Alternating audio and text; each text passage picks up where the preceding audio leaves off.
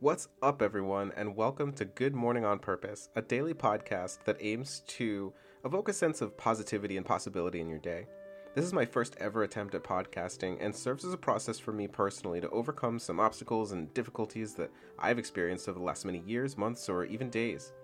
If nothing else, I can promise a positive or motivational message, an atmosphere of honesty, and a friendly hello from someone you've likely never met. Although there are many things in life that are likely out of your control, your perspective is yours alone, and from that perspective, the choices we make and the things we think impact our daily outcomes. So with that in mind, and without further ado, from me to you, good morning. Today is Saturday, February 24th, 2024. It's in the 40s today, and I'm on day 2 of recovery from my second cataract surgery. This marks 2 full days that I can see more naturally with no aid. There are still things that are a little difficult to see, but my world is more clear, which is awesome. And awe happens to be the topic of my podcast episode today, because awe and wonder can elicit health benefits that can make your daily experience and general life experience more positive. Awe and wonder can activate your parasympathetic nervous system, which is responsible for the rest and digest response in your brain. It can lower your heart rate, blood pressure, and stress hormones, and promotes relaxation and healing. It can stimulate the release of oxytocin, which is a hormone that promotes bonding, trust, and social connection. It can also reduce inflammation, pain, anxiety, and improve immune function and wound healing. It's one reason why, while it's wonderful to enjoy a sunrise or a sunset on your own, it's even better to do so with a friend or a loved one. Similarly, awe and wonder can increase your levels of endorphins, which are natural painkillers and mood enhancers. Endorphins are also known to boost your immune system and protect against infections and diseases. Having a sense of awe for things can enhance your prefrontal cortex activity, which is the part of your brain that's involved in executive functions like planning or decision-making and problem-solving, and stimulating it in this way can increase cognitive performance, mental flexibility, and innovation. And as my last example, awe and wonder can reduce the activity of the default mode network, which is the part of the brain that's associated with self-referential thoughts, rumination, and negative emotions. Reducing the activity in this part of the brain, especially if you're in a bad mood or you're having a bad time, can decrease the risk of depression, anxiety, and loneliness, and increase your sense of meaning and purpose. But I feel like we use the word awesome or wonderful pretty liberally in life today.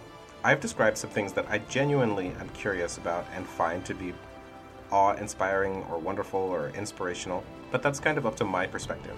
I find things like this all the time because I think way too much, which is why I'm really glad that I have this platform to share things with you, like the fact that octopuses have 3 hearts, 9 brains, and blue blood. 2 of their hearts pump blood to their gills, and 1 pumps blood to the rest of the body. Does this mean that octopuses can love 3 times as hard? And if you think love is more of a mental thing that happens in your brain, they have 9 brains, 1 central brain, and 8 smaller ones that controls each arm. Their blood is blue because it contains copper-rich proteins called hemocyanin, which helps them survive in cold and low oxygen environments. Brains, blood, and hearts are things that we as humans romanticize a lot. So if we were all octopuses, we'd have probably a lot more to ruminate on, especially if all of your limbs could kind of just do all the things that you need to do in your day without you having to really think about it. If we were able to do that, maybe we'd be able to pronounce this word, the longest word in English, which has 189,819 letters. It's the full technical name of a protein called titin, which is a huge molecule that gives elasticity to your muscles. From what I've read, it takes about 3 hours to pronounce, so I'm not going to do it here on this podcast, but if you're looking for a challenge this weekend, maybe you look up this word and try to pronounce it for yourself. Another cool thing I found in the last couple days is that a bolt of lightning is 5 times hotter than the sun. The temperature of a lightning bolt can reach up to 30,000 degrees Celsius, which is 5 times hotter than the surface of the sun, which is about 5,500 degrees Celsius. People have been struck by lightning and survived, so those people can walk around saying they've literally been hit by the surface of the sun. And if you're ever unfortunate enough to not survive a lightning strike, there's a company that turns dead bodies into coral reefs. It's called Eternal Reefs, and they'll cremate the remains of a person and mix it with concrete and molds to turn it into a ball of artificial reef material, which are then placed on the ocean floor. They create new habitats for marine life and help restore damaged coral reefs. The company also lets families of the deceased personalize them with handprints and messages and small items, which is a pretty amazing way to physically contribute to some of the most amazing and awe-inspiring natural habitats on Earth. There are so many things in the natural world that can inspire awe and wonder, that give you that feeling of excitement or curiosity, that even if we can explain it with science, or we see it or talk about it on a regular basis, it's still somewhat unbelievable, seemingly impossible that these things can exist the way that they do.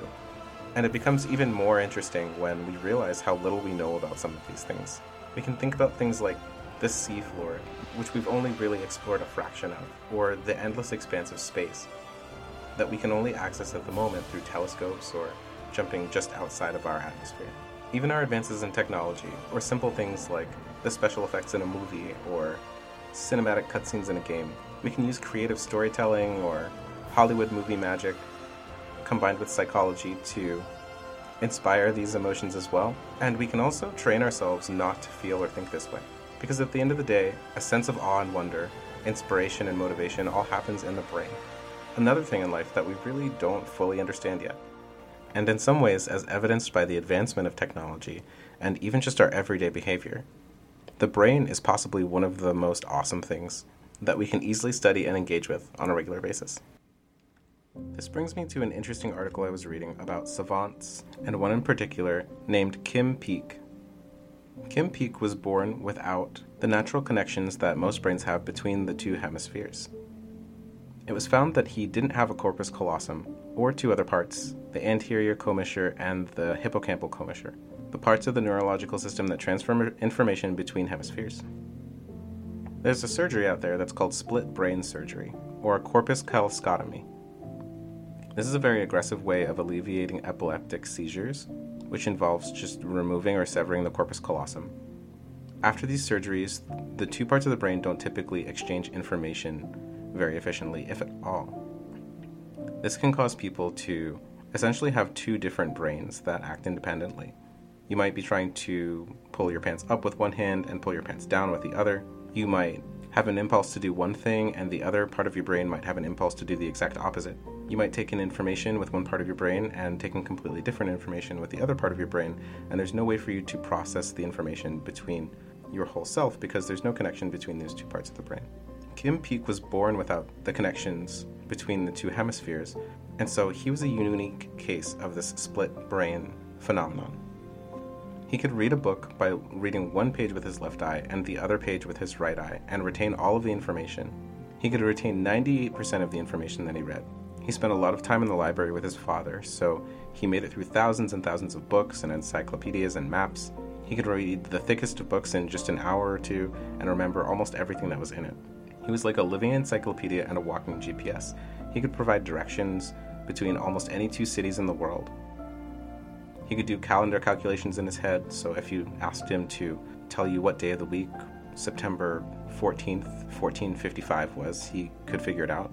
He could remember old baseball scores, music, history, and political facts. He was a true savant.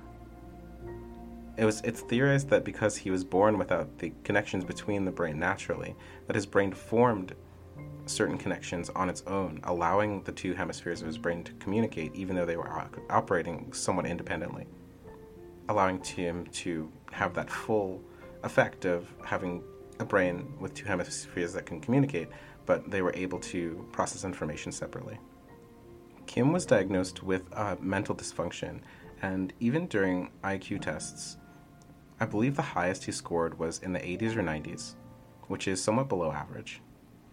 From what I've read, even though he had an amazing memory and ability to read and retain information, he had trouble with certain types of reasoning, like basic mathematics.